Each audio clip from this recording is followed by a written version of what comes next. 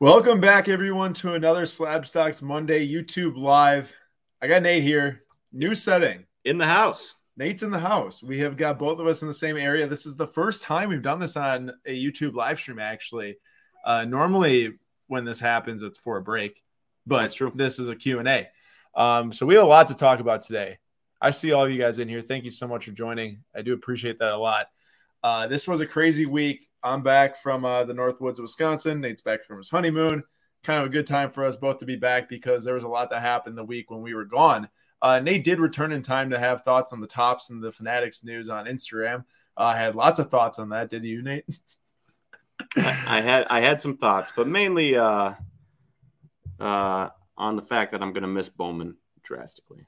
I figured that much. And then obviously the PWCC and eBay news as well, how they divorced as PWCC is no longer listing on eBay's platform. A lot happened, but let's jump into the live stream. We'll dive into all those topics as we go and discuss them throughout the stream. So thank you everyone for joining, and let's get started. So, oh no, what's that? Oh no, we're good. So first topic of today is we are going to review our PWCC debates that we did for the premier auction that ended on Saturday night. So this auction closed after eBay removed PWCC from their platform, and the auction set a multitude of different records. We'll get into that after talking about our debates first, because these are what we did in our video from about a week and a half ago now, and there were some interesting closings here. So the Jordan PSA 10 Fleer rookie is back over $400,000. The one that sold for like $800K had the PWCC S for, I think it wasn't Supreme, it was like a Superior or something. The top 5% of Jordan copies out there. And that one sold for over 800 grand. But this one sold for a recent high, probably I'd say like a 3 to 4 month high on the Jordan Fleer PSA 10 with going back over 400K. And the Luka NT RPA numbered on 99.95 actually ended for under 300. Which while this is, I believe this is over $20,000 higher than the previous sale in June. It didn't go up as high as I was kind of expecting, especially with the news of the BGS 9 Emerald out of 5 selling for $1 million, which we'll talk about later as well.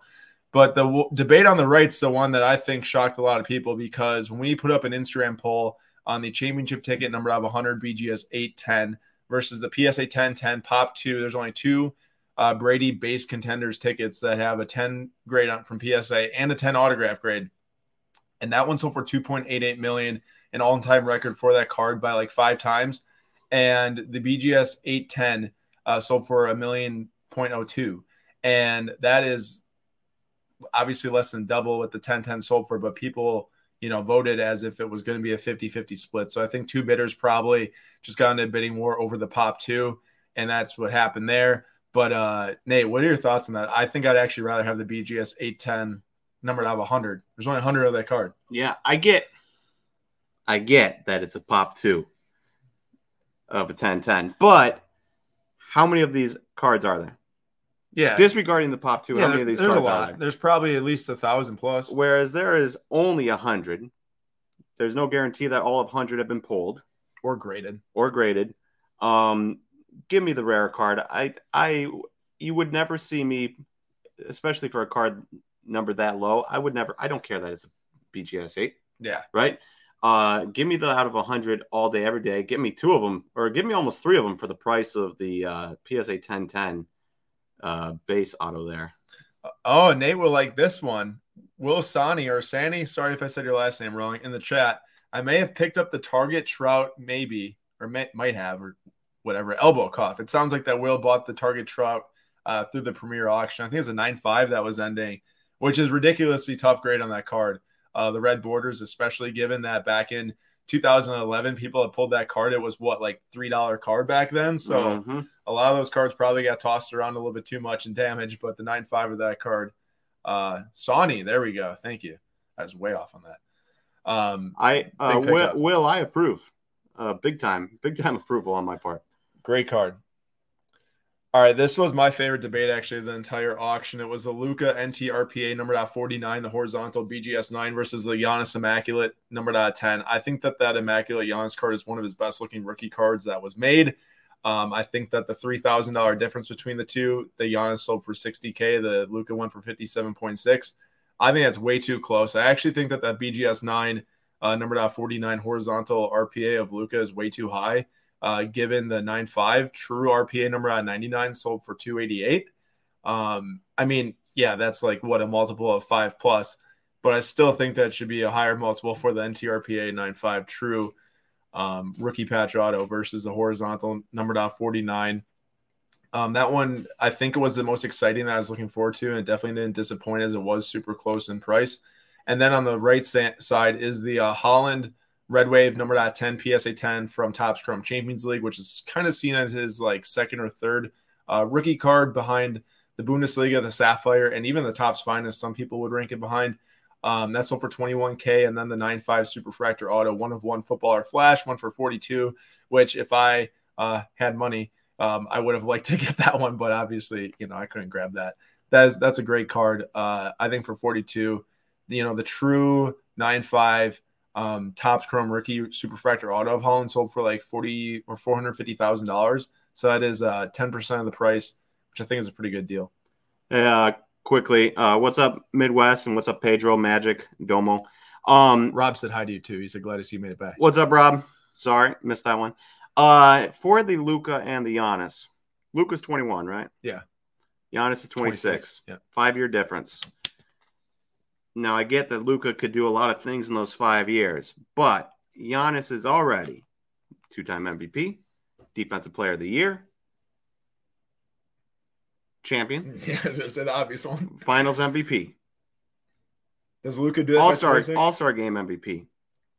What are the odds that Luka gets all of those things done, and he definitely is not going to get a Defensive Player of the Year done? What are the odds that, disregarding the Defensive Player of the Year, that he gets all those things done in the next 5 years? 2-time MVP, Finals MVP, champion, All-Star Game MVP. Yeah, very little. And not to mention, on top of that, like, those cards are not that similar. Like the Immaculate RPA Premium Patch Auto of Giannis numbered at 10, which is one of, I'd say, the best sets made for modern basketball cards, is a far superior card versus the NT Horizontal RPA numbered at 49. I think if you see a card like that sell for Luka, the one of Giannis, maybe it sells for more than 60, given the card prestige. But I think personally the Immaculate at 10, like, I know it's pretty small for you, Nate, but I don't know if you saw the card in the auction. It's an amazing looking card. Like it's big time. The all those colors on those patches is ridiculous too. I would way rather have that card. Now, to preface that, or I guess end with that, is that we are from Milwaukee and the bias is extreme here. I get it. I get it. And they're both international, and they both have their own international fan bases. They have their own fan bases here. Dallas is a much bigger market than Milwaukee is. That being said, I feel like the $3,000 difference here is not even $2,400 difference here between these two cards is absurd. Yeah, because I agree. The $2,400 difference is the difference between Giannis having done everything that people hope Luka can do. Yeah, and another interesting point here is that there's no proof on this, so I'm not going to say that there's proof on it, but there's speculation that Luka didn't even sign that card. And that's not – I'm just saying what the people are saying out in the industry because no one really knows. People say that Luka's mom signed his NTs and it's the Lulu. And if you look at his upper deck, it looks different. And they have pictures of Luka signing the upper deck.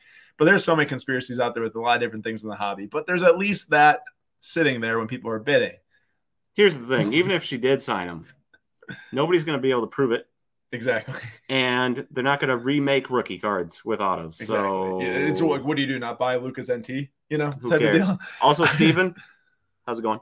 Steven, what's up? Good to see you back here. Will, thank you for that. That was pretty incredible. We will be sharing the final donation total here soon once all the money gets deposited into the Kesson. There's a lot. When it's that much money, there's a lot of bank transfers that go through that take a long time. But some of the last donations are just getting put in right now into the Kesson account. So I'll let Nate take this one. I know that Nate was gone. Ooh. Nate wasn't able to do the PWCC debates video this year. I did vote on all these. You did vote on them. I did vote on So all you did these. know that this was going down. Where did you vote? Tell us what your vote was. Oh, well, go back.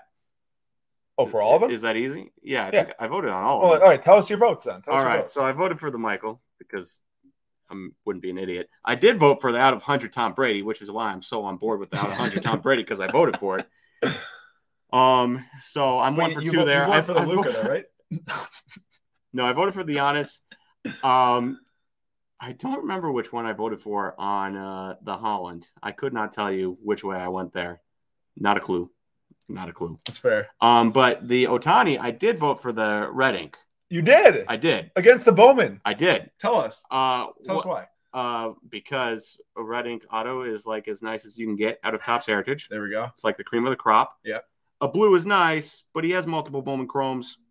Multiple colors hitting, as well. He has his hitting and he has his pitching Bowman Chrome. Yep. Multiple colors. And blue, while it is historic and it is prestigious, it is higher number than the red, and there are so many other options out there. Yeah. Compared to the red ink out of 70 that year, right? 69, whatever it is. It was 69, I think. 68. Whatever the red ink is out of in 2018, that is why I chose it. I didn't actually know if it worked because obviously you're putting Topps Heritage against Bowman. Yeah, and we know how that goes normally. But the interesting thing here is I'm just going into my archives quick because I can actually see what the voting history was in all these. So I think it'd be interesting. I should have had this prepared beforehand, but I'm just browsing to it quick. So if we look at the Brady ticket debate, the 10-10 got 47% of the votes. The championship out of 100 got 53%. Maybe it'd be wise to put it on the screen so people can follow along. So the 10-10 ticket got 47%. The championship ticket got 53% of the votes from the audience. The Jordan got 67% of the votes. The Luka got 33%. That one's not really surprising. If you go to the Luka and the Giannis got 57%. The Luka got 43%. So they're right there. They were. And they're right on the super. They were. The super for the Holland got 73% of the votes. The Red Wave 10 PSA 10 got 27% of the votes. And then the Ohtani, which was actually pretty close, got 57% for the blue auto and 43% for the red ink. So this was the furthest off the voting was on any of the given auctions.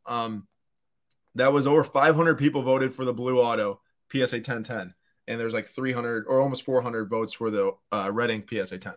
So me personally, I'd rather have the red ink. Let us know in the comments if you'd rather have the Ohtani red ink PSA 10 or the blue 1010 auto from Bowman Chrome. The interesting thing here that I think is that with Heritage, like this, I would say is like even better. I know there's like a lot of Bowman Chrome autos that you can choose from, but people clearly would rather have this Heritage versus the Heritage high number auto. I think that the debate's a little closer with the pitching versus the hitting. You see a lot of people shelling out big bucks for the hitting auto of Ohtani, the Bowman Chrome, but I think that it's more clear which one's better with the Heritage. The Heritage is better than the Heritage high number, and not to mention the Heritage high number, the centering was terrible on. So, I'm going to disagree with you. I think the red ink looks great, and especially with Ohtani, red ink with the red PSA border and the red hat and the red angels across his chest and the red 17 and the red sleeves. Yeah. If they would have made angels into red, I think that'd be the perfect card. Another thing that I think is interesting is if you look at all of the other auctions that we covered in these debates, all of the other ones got like a lot of bids on Saturday night. They all went up a lot in price. I'm fairly certain that both of these cards got very minimal bids when they were ending. I already clicked out of it, but I can't remember how much these were at when we posted about them, but they went up very minimal. You got a comment you want to look at? Yeah, we'll just click on it.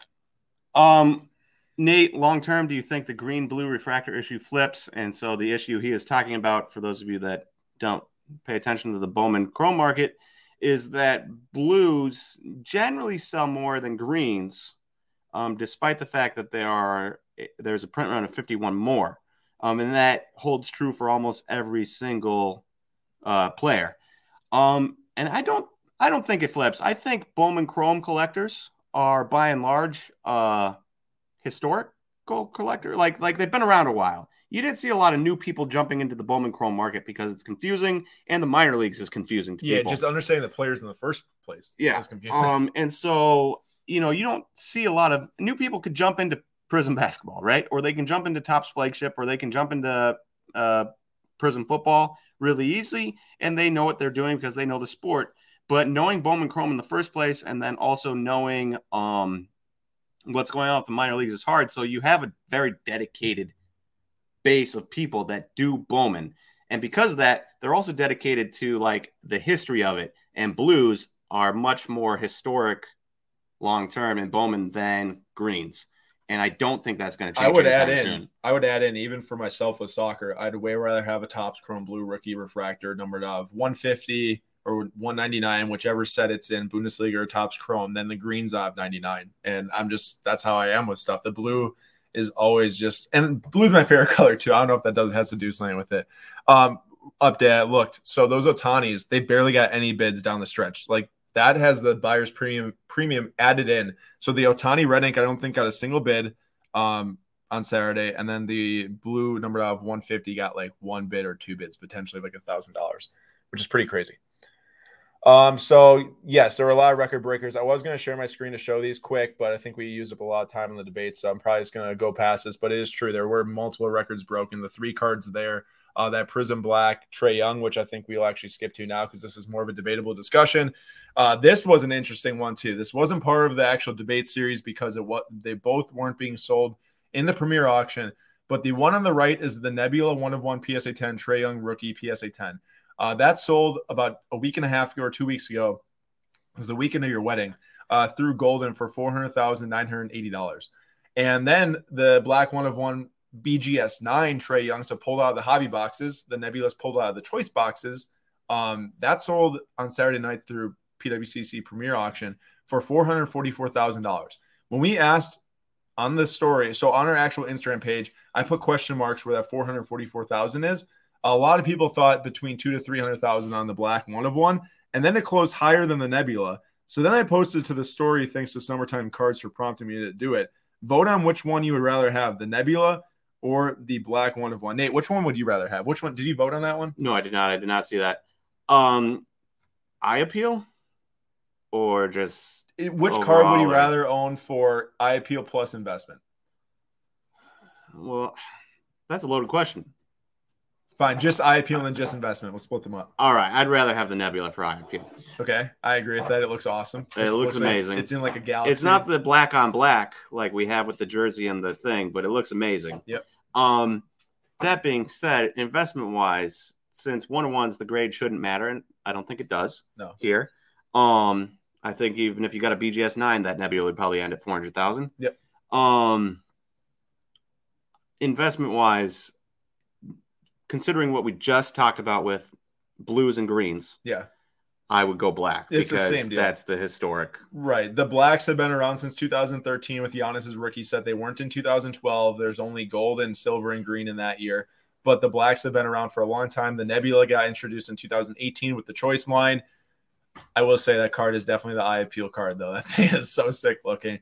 But it makes sense to me why, especially, I think given that the Nebula ended a week before this, the black comes up, it's like this is the last 1/1 you can get your hands on for probably the next 3 years. You know, like it's going to drive the price up a little bit more. The Nebula to me looks like a 1/1 should look like. Yeah. The black, you could be forgiven for going through a box of cards and not realize, if you don't know anything about cards and know anything about Prism basketball, you would just brush right past that because it's boring. Right. And the other interesting thing is, like, for football, the 2017 Mahomes, it's a black finite. There is no straight black like that. But for Giannis, there's a black finite and a black like this. So I remember that the black finite sold for like $1 million something, I think, non-auto back in, it's probably like almost 9 months ago at this point.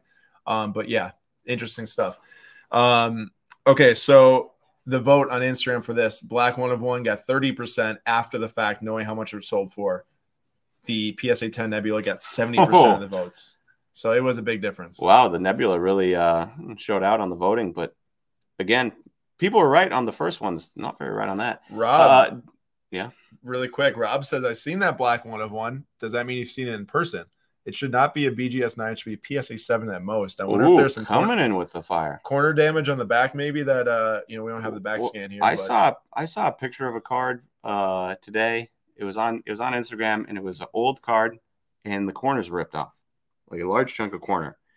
And BGS gave it a 5 on the edges, a 0.5 on the corners, but a 5 on the edges, despite the fact that included in the corner are edges. The edges. How's it not a 0.5 edges also? Dwayne, howdy. He's in Slovakia right now. Interesting and exciting. Staying up. That's commitment to the brand that we like to see. But Dwayne, you should find some better pastimes because like, I don't know, sleeping probably, because that sleeping I would think is way better than watching Aaron and I talk. But we'll take it. We'll take it.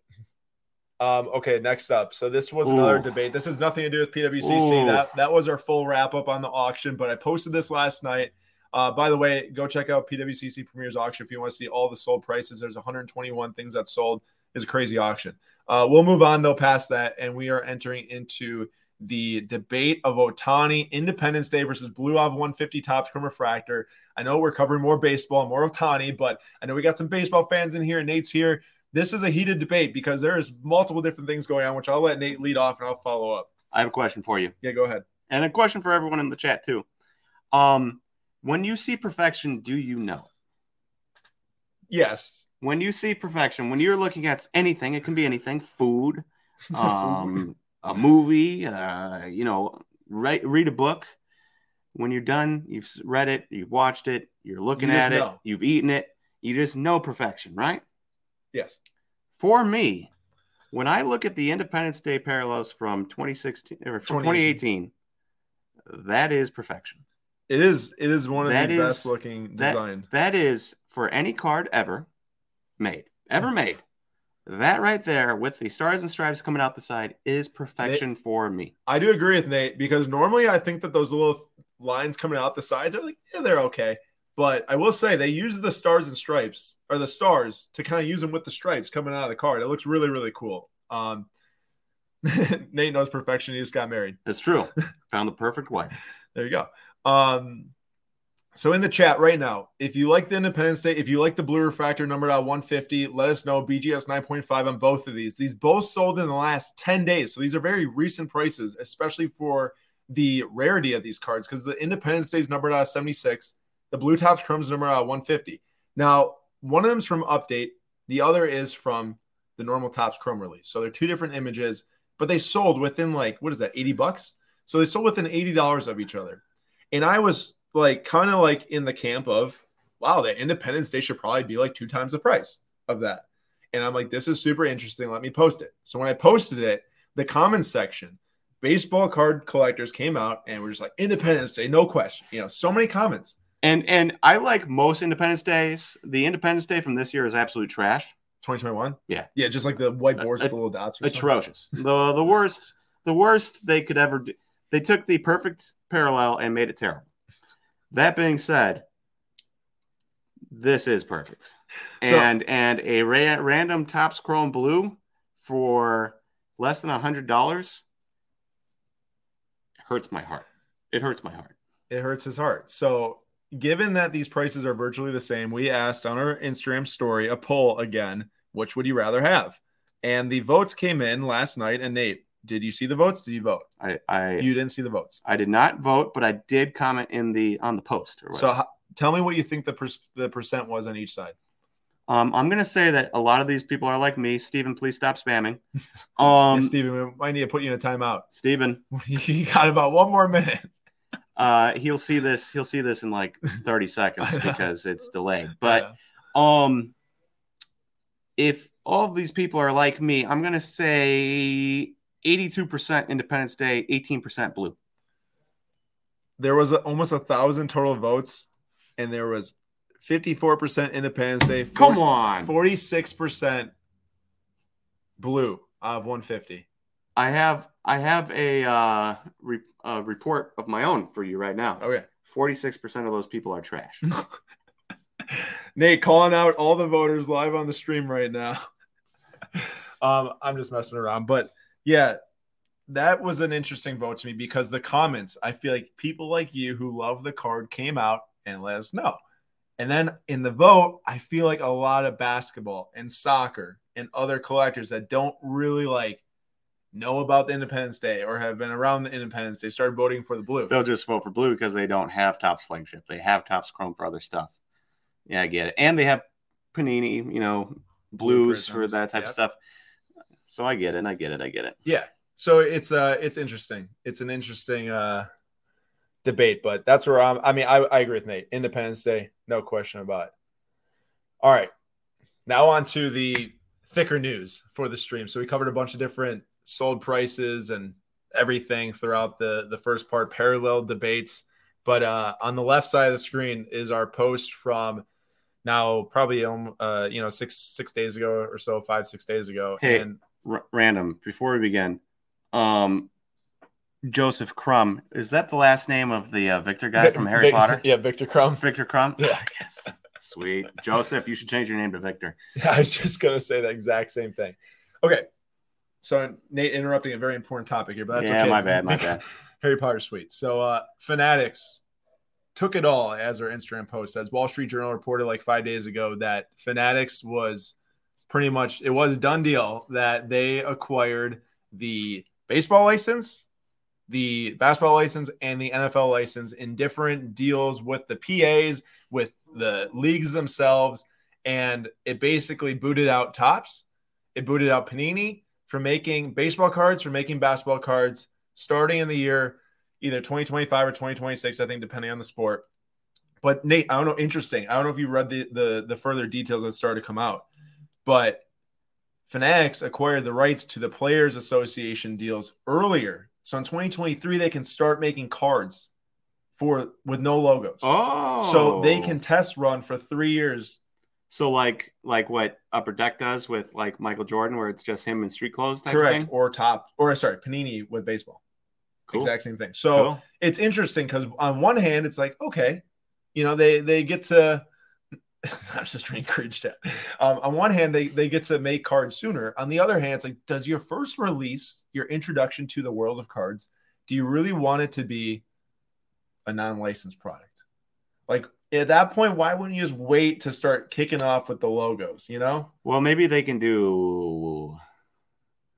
maybe they start off, maybe they just start off with like an Allen and Ginter type product, but without the. Yeah, potentially. Goodwin Champions, something like that. So we have a lot to dissect with this, but in the chat, I want you all to let us know just your first reaction to the news that Topps 70-year partnership, lost their baseball license.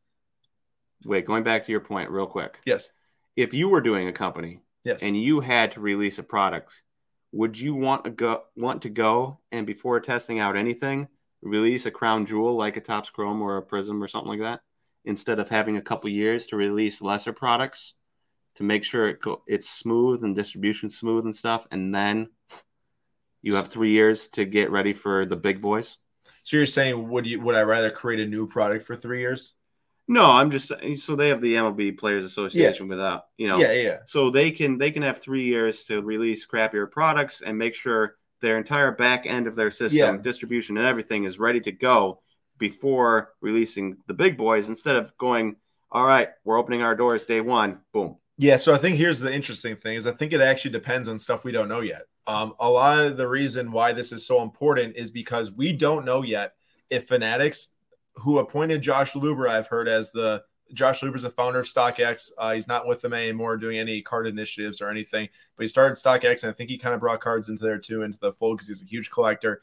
I think he's been put at the forefront of the initiative for Fanatics through, I'm assuming Michael Rubin probably knows him and stuff. I think they're both in the Philly area, maybe. Oh, wait, no. Well, StockX was in Detroit or in Cleveland. I don't know. Whatever. Discount the last point. StockX was in Detroit, I'm pretty sure. Yeah. My whole point here is that it matters what they do, because if they start their own manufacturing, they start their own brands. Imagine like Fanatics, like, I don't know, another name for Optic. Fanatics new brand of some sort. I'm sure Fanatics is just going to be the parent company, like Topps has a parent company that isn't Topps. Right? They're owned by somebody else. Not right now. They were before. They've been bought in the past. Yes. And it wasn't, so-and-so Topps baseball. It's just still Topps. Correct. I'm sure that they are going to, either come up with their own brand that's not called Fanatics, and you're only going to know Fanatics owns it on the backside, or they're going to buy Topps and Panini. So that's the point. Is do they go and do they buy Topps? Do they buy Panini, or do they buy Upper Deck, or do they buy a combination of three? The interesting thing is that Topps, sorry, I'm kind of going all over the place, but it's hard to dissect because Panini is so big internationally. They have Panini Italy, which is actually where Panini started, and they came to America in like 2009, around there. To buy that all, I think that they were going to be valued around $3 billion when they were rumored to trying to find someone to sell to. And I think A-Rod's name popped up. I don't think anything ever went through with that. But Panini is a whole beast in itself. Topps still has the soccer, the F1, the Star Wars, and the wrestling licenses, which are valuable. And UFC. And no, they don't. Panini is UFC. UFC. Oh, Panini UFC. So they're valuable, but think about this: when you lose like 75% of your operation, how are you supposed to just replace it? I saw. I think it was Limestone that put this down. Like he said, a lot of people are just like, hey, they can now reevaluate and just focus on this. But that'd be like somebody with $2,000 reevaluating by getting $1,400 taken away from them, and then you're like, hey, you can now reevaluate your entire life with $600. Congratulations. The thing is I think what you started to see was people started to buy soccer and F1 and Star Wars because people knew them through the. All right, sorry, Steven. Let's do the timeout for now. Because people knew Topps through the baseball cards for 70 years. So they're like, I'm confident to buy soccer cards. I'm confident to buy F1 cards. And now they have buyers there like myself and like others. But are people really going to stick around for a long time? And it's only a matter of time before they lose the F1 or the soccer when those licenses run. Yeah, right? those are going to be cheap. Well, F1 is going to be cheap probably, and UFC is going to be cheap to get, and cheaper than the MLB and the NBA and stuff. Here's my question, and before I could bring it up, what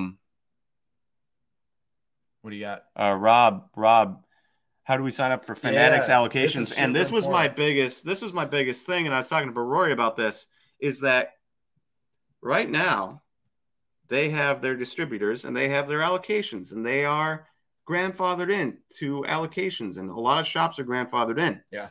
When Fanatics comes through, maybe they buy Topps and maybe they buy Panini and maybe they use the same distributors and do the same thing. Likely, no. And why do I say that? Because they already have their own brands out there. So why do they get more distributors when they can just use the distributors they already have or their own distribution center system, because they already distribute their own clothes everywhere. Not to mention, you can tell that they're modeling themselves to be the Amazon of sports. Yeah. What stops Fanatics from taking, if they buy these brands, I think they get rid of 75% of the allocation already out there. They put a ton of it DTC online. And then they're saving a bunch of costs to the distributors, the wholesalers, all these different channels. So that's my worry, is that you own a card shop right now, and you are grandfathered into this distribution. And that's how you survive. You survive because you don't have to buy secondhand, and you can buy stuff and you can sell it. And you might even sell it a little cheaper than the card shop down the street because they're buying it at eBay prices. Yeah. And now, if that's disappearing, our card shop's going to be right behind unless they adapt. And by adapting, I mean not memorabilia and whatchamacallit. I'm talking like my dream of opening a card shop with a bar, so that you have like people or food or something where you have multiple avenues where it's a hangout spot where people are buying, maybe your liquor license saves you. Yeah. I don't know. It's kind of the thought that like you might lose money on one arm of the business, but make more money in the other arm because you have that arm type of deal. And I think that if you're a shop owner, like, and you've been in business for a long time, and like Mealy Pop Shop, he hasn't been like actually at the storefront for, more than 3-4 years, but he's built a massive business and he's doing an amazing job down there. Like that's, I'd say, an established business. Jameel, Brewtown with Rory, you see like Layton Sports Cards, all these other places. The places that I'm worried about are the however many hundreds of card shops popped up in the last year and a half. Mm-hmm. There's been a lot of people buying up real estate, building card shops, putting a bunch of money into design. And if you can't get the product right now because you don't have allocation, how much harder is it going to be when it's newly rolled out then to where you don't even have any affiliation? Yeah, and I'm not, Bazooka Tom, I'm not talking about spinning in the face of all card shops. I'm just saying that a lot of these guys have good allocations and they can have good shops and they can afford bigger shops and they can afford these destination shops because of their allocation. What if Fanatics comes in and just is like, all right, we are going to change this up, and now your allocation of 6 National Treasures cases, you're getting one, the next guy's getting one, the next guy's getting one, on down the line. I guess something that I bring up, Bazooka Tom makes like a good point, how can you come in and just completely like change the industry from what it was? Well, if you think about it, Panini's already been doing that over the last 3-4 years in like kind of like a snail's pace, introducing FOTL. That's only DTC. There's no card shops get none of that allocated. Think about how much product they are now listing through their website in general. Say what FOTL is. First off the line. For anybody that... First off the line, it was newly made in 2017. I remember Prism Basketball was one of the first ones. You know, in the past, they listed it at like a very good MSRP price of like $130. And now they started a Dutch auction for like $2 to $3 grand a box. Drop it down from there and you buy it kind of down the curve. Pay what you buy at. But DTC is direct to consumer also for anyone out there, where the business that manufactures a product, sells it, and ships it directly to the consumer. Panini has been doing so much more of that starting in 2021. Every single new basketball release that would come out, they would put every single release on their website. They would charge more for it than they should. And that's just being completely honest. If you look at any release that came from January to like, I think May through their channels, every single one sold for less on eBay after it. And they would sell a lot of product through there. And they are taking those away, I'm sure, through, distributors, allocations, whatever it might be. Now they're making a lot more product too, is the other thing. If there was only a company that owned, I don't know, cards and also sports betting and also, signing, ability to have player signings and also probably like clothing you could buy. If there was only a company like that, did they just acquire the licenses? I just can't think of a company like that. Don't give them any ideas, Tom. Tom, Fanatics, 3 days before this news for the licenses, actually just launched or announced the launch of their actual Fanatics sports betting book. Not to mention they have a ton of exclusive agreements for signings and events and everything else too. So yeah, I would not be surprised if that's going to be coming down the pipeline. Emmett, thank you. I am a genius, and it's nice that somebody finally realized that. Nate always airs out his card shop bar idea on the YouTube live. It's like a once a month occurrence. I'm waiting for somebody with deep pockets to be like, all right, Nate, let's do this. I'll fund it. You run it. And let's get it done right. And I'm there. I saw an interesting point here for Dave, and I do want to bring this up because I saw a couple different reports. I'm not sure which one it actually is. I'm sure we'll get more information on this, and we might actually see it soon. And I have no idea where the comment is, so I'm just going to say what he said. Dave asked, does the NFL also, do they hand over their rights to Fanatics, or is it just the NFLPA? Because there was some reports I saw that like the NFL actual league license, which includes the league itself and the teams, they might not have been part of that deal. The NFLPA with the Players Association might have been the only side that's part of that deal. Now, I saw another place where it said that the NFL as a league was involved too.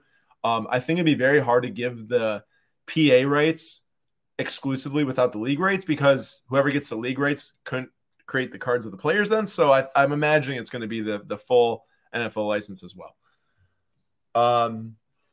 How big do you think Fanatics needs to grow the market to recoup what they spent to monopolize the market? So this is interesting. Another great point here from Purple Haze, because they did not actually, like they did, I'm sure they put up a lot of money to get these licenses, but what really I think like wooed the leagues and the players associations to get this done was they gave equity in this new company with these licenses to the league and to the players association. So now the players association and the league, they all have vested interest in the project. Like the PA is directly involved with equity in the business now for each of these leagues. And that is extremely important because I don't think that we've ever seen that before. I imagine every single year that Topps and Panini re-up the licenses, it was, we'll pay X amount. And I also heard that Topps said that they, or maybe a rep from Topps somewhere, that they didn't get a chance to match the offer, although Topps would never be able to match that offer. So yeah, and that's the other thing. I was talking with my now father-in-law the other day, and he said, "Well, why doesn't Topps just buy it back from them?" I was like, because Fanatics is, I saw the other day, is estimated at $14 billion. It's now 18.4. I saw $18.4 billion dollars, and Topps was about to go public at 1.3. So yeah, there comes a point where Fanatics can throw as much money as they want at it, and Topps just literally can't. I saw another comment earlier. What does this do to the Topps and Murta Capital deal? Done. Murta Capital terminated the deal after this was obviously a seismic shift in their business going forward. Here's an alleged report from UW Dogs. I have no idea where this is from, but 100 million. Allegedly, Fanatics did or bid 10 times over Topps. Topps annual to MLBPA is $20 million annually. Yeah, Topps can't spend $200 million. And then plus on top of it, it's like, what's Topps going to do? Give them equity in their Topps company themselves? Not to say they couldn't. Give them equity in Bazooka Gum. Bazooka Tom, maybe you can facilitate that. This was a great point here. I saw something about soccer. Right there. Crum. Joseph Crum, Victor Crum's cousin. Do you think soccer is the real winner in this because of Topps and Panini being forced to work harder on these soccer products, on their soccer products? Well, I think for one thing, I think that we're going to see the soccer go to Fanatics. Fall. Yeah, it'll fall eventually. I don't know if it's going to be between buyout of Topps or buyout of Panini, or 2 years down the line, they also give equity to them too. It'll fall eventually, I think. But that is a great point, because even if this Fanatics news never happened, really the only license in all of sports cards that is duly owned is soccer. And the reason is because all the leagues, all the tournaments are all individual licenses. Premier League is its own license. La Liga is its own license. The Euro, the UEFA, the FIFA, it's all its own license. So there's multiple licenses to go around. Each of those are exclusive in itself. So Bundesliga is to Topps. La Liga is to Panini. But soccer cards in general are all shared, and I think it all is the same buying pool. So that is really the only competitive marketplace for manufacturing. Has it done more to create competition and more innovation and better product and better prices? I don't know if I'd say so. I mean, I think it's a great marketplace. I'm in it very actively, everyone knows, and I love the soccer card marketplace. But I wouldn't say like, wow, there's this definitive difference between the pricing, the distribution, the creation of soccer versus football versus basketball. We'll see. Now, question. Yeah. What are the odds, Monopoly lawsuits aside? Shout out to whoever wrote Monopoly on there. Antitrust Monopoly. What are the odds that Fanatics doesn't just go and acquire every license? They should. They should get all the like at this point. It's like I don't know about every license, but they should definitely acquire Topps. So. This is interesting. Sorry, Any Given Punch. If you own FIFA, you own all the leagues in soccer. Panini has the rights to produce FIFA with the Euro and the World Cup, but they don't Panini doesn't have the rights to do Bundesliga or those things. They do have the rights to do the cards of the players on the teams, but they don't have the rights to actually do an individual set based on that, I believe. So maybe that does give them the rights to do the players, but they don't get the league sets. A lot of stuff that would come with a lot of research. I think. Question. Do you think now, based on the strength of Upper Deck's signing rights with LeBron and Michael Jordan, that they are the best positioned company here? Yes, I do. Because now remember, Panini has Zion, Topps has Mike Trout. Neither of those guys are LeBron and Michael. Correct. And it's very interesting to hear about exclusive contracts with companies, because I think that the Jordan and the LeBron thing were really the only ones for a while. I think Tom Brady kind of weaseled his way out of some. It wasn't like a lifetime one, because I know he didn't have autographs for a while potentially. But the interesting thing here is that Upper Deck was just I don't know the full history, but they were sued for using licenses when they weren't supposed to be. It kind of crippled the company. They really haven't rebounded that well. They've done hockey, which they made nice hockey cards, but I don't think that they ever had a chance to get back into the basketball, the football, the baseball marketplace ever, unless something like this happened.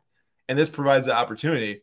How many people would go and start buying 86 Fleer retro sets that are produced with logos now, current players? LeBron throwback autos and 86 Fleer retro designs, PMG designs, all these masterful, exquisite sets from back in the day. If they acquired the Ultimate Collection people love, if they acquired Upper Deck, that would be crazy. If this is true, that's brutal. Michael Ham says Upper Deck is for sale currently. LeBron and Jordan's agreements go away with any UD sale. So that just makes their value way lower. So you answered my question for me. They are not the best positioned company in this whole thing. They are, because if they don't buy them, they have no chance. But if they buy Upper Deck, they can renegotiate with LeBron Jordan, which would probably be way bigger agreement than any agreement ever in this space. So, wow, it'd be interesting to see. LeBron and Michael aren't signing cards even if UD acquired. was acquired. Aren't they? I mean, I guess they'd have to re-up the agreement, which they might not do. But I think they're still signing some. I know that they're not making as much of them as they were in like the mid 2010s. They're making a lot of those college and high school cards of LeBron Jordan. All right. Last thing here on this is how about Panini Topps Upper Deck merger? I have no idea business-wise they how can that all works. make hockey. Woo! Yeah, merge together, all make hockey cards, hockey, and soccer, cards. UFC, and they'll just each make their own versions and flood us with secondary sports. True. I am. You just agreed. By agreeing to that, you just agreed that soccer is a secondary sport. I'm agreeing. Caught. You've been caught. You heard it here first. Aaron thinks soccer is a secondary sport. I'm talking from the market perspective. Clearly, baseball cards and football cards and basketball cards are more so after. I think the interesting thing here is what do they do they acquire Topps, Panini, Upper Deck, any of them, or do they make their own brands? I give it like a 2% chance they make their own brands. I agree with that.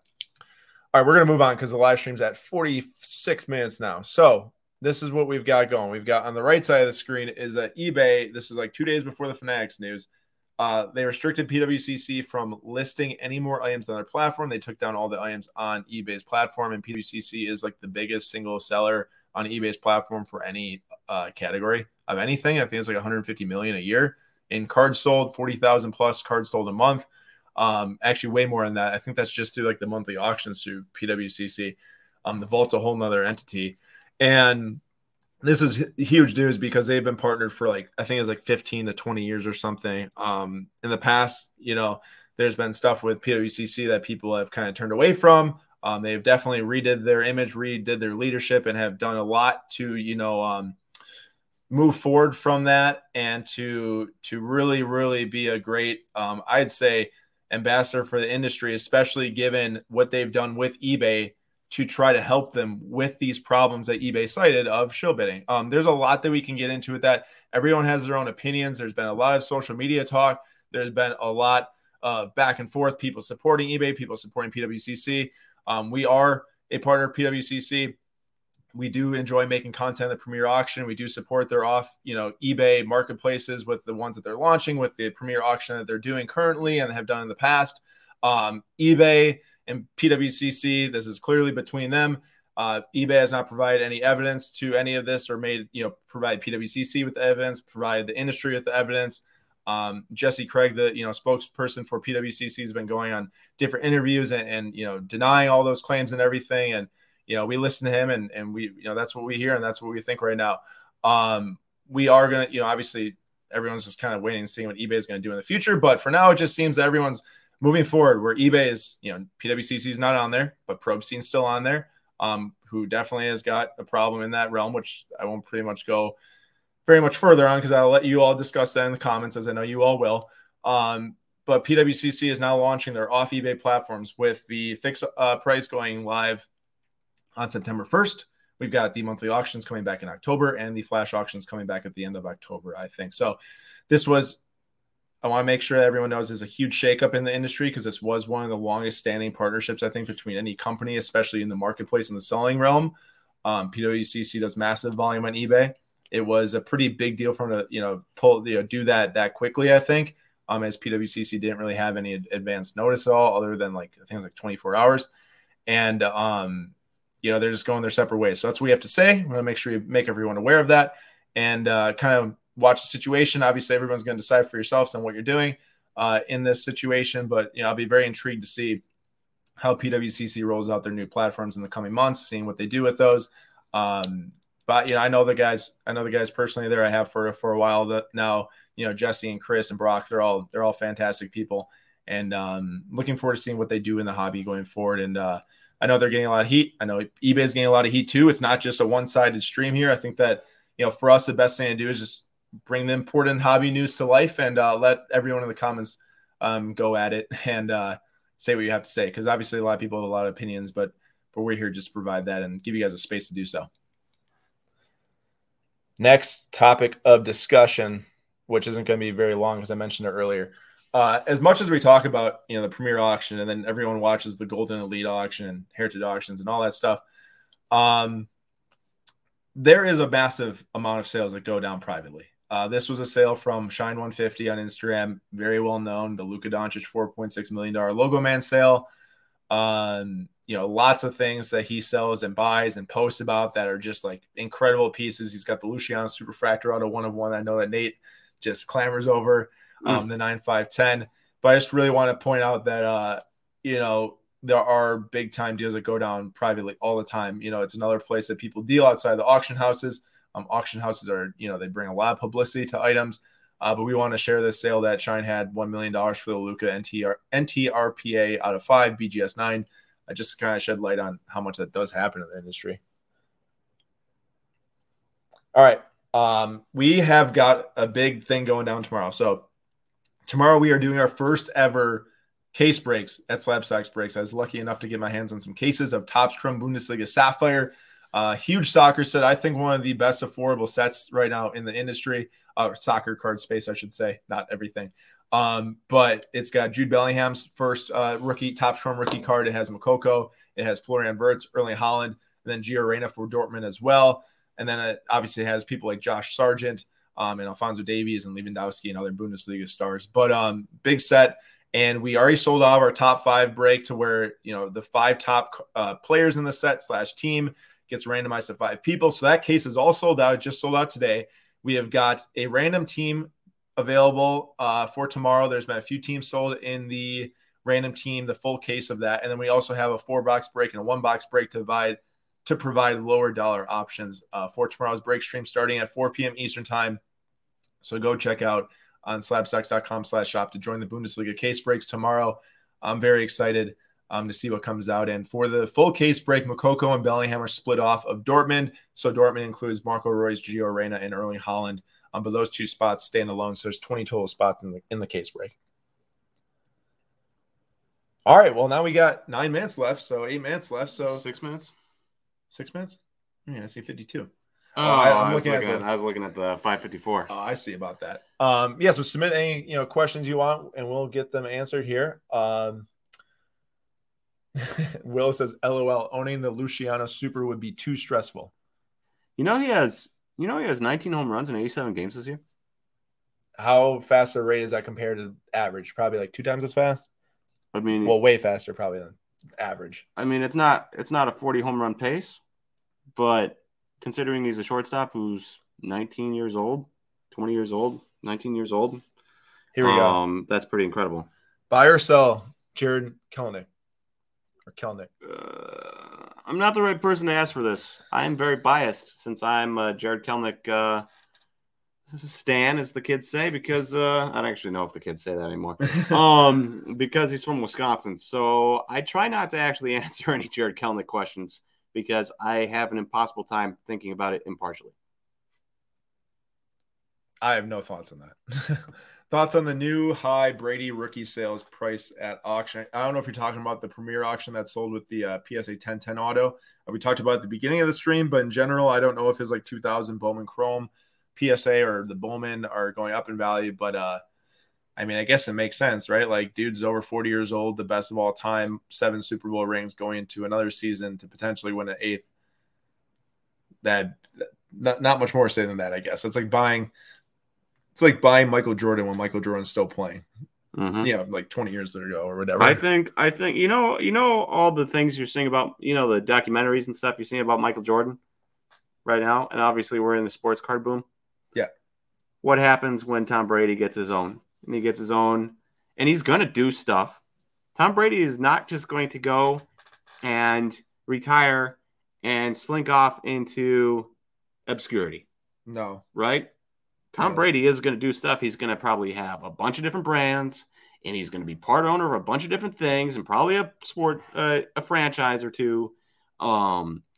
And he's probably going to have his own fitness brand or something, the Tom Brady way, and I don't know, all sorts of things that he's probably going to do to keep his name out there. And then he's going to get his documentaries for winning the most Super Bowls of all time. And that's going to be that. I don't think you can go wrong buying Tom Brady. Good point. Did y'all see the Burbank PGX, I can't remember what that stands for, slab video? I did see it, cracked open with very little effort and snaps back together. I will make just a swift comment of all the random grading companies popping up. So many random grading companies. There's tons of them. I don't really want to name ones I've seen just because there's so many that just shouldn't really be valued. But there's a lot of random grading companies popping up. And one of them was seen on Burbank Sports Cards. They did a live stream where you literally just took the slab, kind of just like bent the top of the case, and it just literally popped open. Right. And there's no value to the grades. There's no value to them being protected. It just makes no sense why you would grade with someone other than PSA, BGS, or SGC, or if you want to go to CSG or HGA. I haven't done it there at all, but I can see why people would choose. Here's the thing about that is that I was just talking to some friends the other day. I was explaining to them about PSA and how it costs a ton of money to grade, so you wouldn't grade. And they're like, "Oh, well, the other companies?" I'm like, "Yeah." And they're like, "Oh, wait, we should start our own company. Like, how do we do that?" And obviously they were joking, but a little bit of seriousness there where they're like, "Oh, we should do that." And I feel like that's the type of thing that a lot of people think, and then they don't have good enough friends to tell them no, you know? Because a lot of people are starting grading companies and taking time and taking legitimate resources to buy the product and slab the cards and, print out the labels in some cases, or get the labels made, and then do the footwork to try to broadcast it out. And then they're going to find out that there's just not going to be any traction. I don't know how long they're going to try, but all those upfront costs are going to be wasted. Yeah, because they're not going to get traction. And let's be real, of companies that didn't exist in the past and are actually like succeeding now, HGA is literally the only one. And there has been probably handfuls of different grading companies that popped up. So you're talking about needle and haystack. And HGA is only succeeding because they were completely different than everyone else. Yeah. It's not just, hey, I've got two sets of eyes and I'm going to grade your cards now. It was, hey, we're doing it with computers. Yeah, and then also you're seeing, the custom label aspect, which they were kind of the first to the punch with that. You see all these other places popping up are trying to do custom labels. So now you're just a copycat at that point. So like it just doesn't seem like somewhere I'd want to be at all. Where is it? Here. Rob, do you guys send cards to COMC? If so, or COMC, or check out mycards.com if you don't know what that is. If so, what do you recommend to send to sell to them to sell? I have not sent cards personally, but I do buy cards and then sell those cards on COMC. And I find that I wouldn't send high-end stuff. I found that it was way easier. I bought a bunch of Everson Peoria cards on there. I spent $48 and I just got a crap ton of cards. So many cards. And it's been way easier for me to sell like the Bowman Chrome, I bought them at like 85 cents and I sold them at $2 as opposed to selling the Mojos that I put at $10, even though they're going for like 12 to 13 on eBay. And there hasn't even been like any interest in those at that price point. But for $2, a Bowman Chrome base, they just got snapped up instantly. So if you've got a lot of cheap Bowman Chrome cards or even like running back cards, that type of stuff, I'd send that stuff in, $2 cards. Yeah, that makes sense for sure to me. I want to hit something here because Rob said, "Oh, do you guys send cards to COMC?" It reminded me of something. Someone commented on a YouTube video of ours from a week ago. It might have been our Premier Debates video, asking like, "Hey, Aaron, like you said you got cards at the vault. What are you doing with them now? With them splitting from eBay?" I'm keeping my cards there. I'm going to test out their new fixed price platform. I think there's going to be a lot of support for it. You saw a huge amount of support come out for the Premier auction. I think we're going to see some nice announcements from PWCC in terms of obviously they have to announce their fee structure still. Stuff like that. And I think it's going to be exciting to see, a platform operate off eBay, have all their, they can really just do whatever they need to do to make the best sports card platform for the end user, which I think is very important because eBay is set up, we know it, for everything. It's not set up just for sports cards. And I think something set up just for sports cards like PWCC is going to be very beneficial. It's going to be very interesting for the end user. And I think, they have such a large buying base. They do have a huge support network. You saw with the Premier auction. To me, I'm going to list my cards through the vault, through the fixed price to start and see the auctions as those pop up with the monthly auctions and see how it goes. Because I think it's going to be very interesting to see a new platform that comes up. I'm really excited for it, actually. All right. Maybe one last question here. 1 second. Jordan Hudson, I'm sorry, but we have to ban you. We have to ban you from all things slab stocks for your love of Yadier. Let's see here. My least favorite player ever. 3 dot. Block user. Block user? Just kidding. I love Jordan. Jordan's always in here supporting. I appreciate you a lot. It looks like that not many more questions have came in. Other than this one, let's do this last because I don't know why not. Have you seen the NFTs by Brady's group? Each is digitally autographed and all are different. They also look great for an NFT card, just hard to get. Yeah, I know NFTs are succeeding really well right now. A lot of Messi's were doing well. CryptoPunks are going like insane. V friends with Gary V are doing really well. Not a space I know, not a space I have enough time to learn. So I'm just going to sit out because that's why I tell people in sports cards, if you don't have the passion, if you don't have the research time, if you don't have this, don't have that, don't do it, because if you lose money, you're going to be mad because you don't know anything about it. So if there's one thing I've learned in my years of doing slab stocks and then just my years of collecting, it's that I stick to baseball because it's what I know. And every once in a while, I'm like, maybe I should jump into football or basketball. And I think I could jump into basketball pretty fine. I watch a lot of it. I read about a lot of it. I just don't read as much as baseball. But it's way easier for me to collect cards I like and keep cards I like, even if the prices go up, and also make money on the cards I'm not too connected with because I know baseball really well, and it wouldn't be that easy with basketball, football, or anything else. Yeah, I totally agree with that. And last question, because I see Southern Soccer Idiot, not sure about that name, just joined, but what do you think are the chances that Panini sells the rights to soccer? Well, they don't really have a choice to sell the rights to soccer enough. The agreement will come up and they might lose it, or they might get bought by Fanatics in general. He said, this would break my heart personally. We don't know. We don't really know what are the chances that Panini loses the soccer rights. There's been nothing said about soccer yet from Fanatics, nothing said in the news. We'll see. Topps and Panini still have it to this day and for the foreseeable future, and if something changes, we'll report on it. Quick last thing. My wife wanted to get a little like propane burning fire pit thing for the back slab because we have an apartment, so you can't have like an actual fire pit. But we thought about getting like a gas one where you turn on and then it ended up being like $150. And so I was like, yeah, I'm not going to pay that. What happened to Wander Franco? Yeah, what did he do? I just saw that. But if you send me a Yadier Molina jersey, I will cave and I will buy that propane fire pit so that we can have a little bit we can add fuel to the fire with that jersey. That reminds me of the time when Nate was cutting ass and wrestling cards in half on live stream. Somebody tell me what Wander did. Yeah, I just looked and I don't. There's nothing on Twitter about Wander. Somebody tell me what Wander did. I don't see anything that would make me second guess be an injury or something, but I don't see any of that. So we'll see. Okay, last thing here. Oh, nothing bad. He's just doing great. Oh, well, he is doing great, and he's upped his average to like 267, something like that. I've been getting hits all over the place. Extra base hits. It's been nice. All right. Well, that's it for today's live stream. We do appreciate you all for joining. Tomorrow at 4 p.m. Eastern time, we'll be back on YouTube, Ripping Sapphire Soccer. If you want to grab some spots for tomorrow's breaks and support, we'd really appreciate that. It helps all of our content go. Slab Stocks Pro go. It just helps out the entire, Slab Stocks team put out all this content. Otherwise, we wouldn't be able to do it here with you all. So I do thank you for that. Check it out, slabstocks.com/shop. Thank you, everyone, for joining. Great live stream. Lots of comments. Rob, good to see you, and we will see you all next week. And everyone in the chat, have a great rest of your week.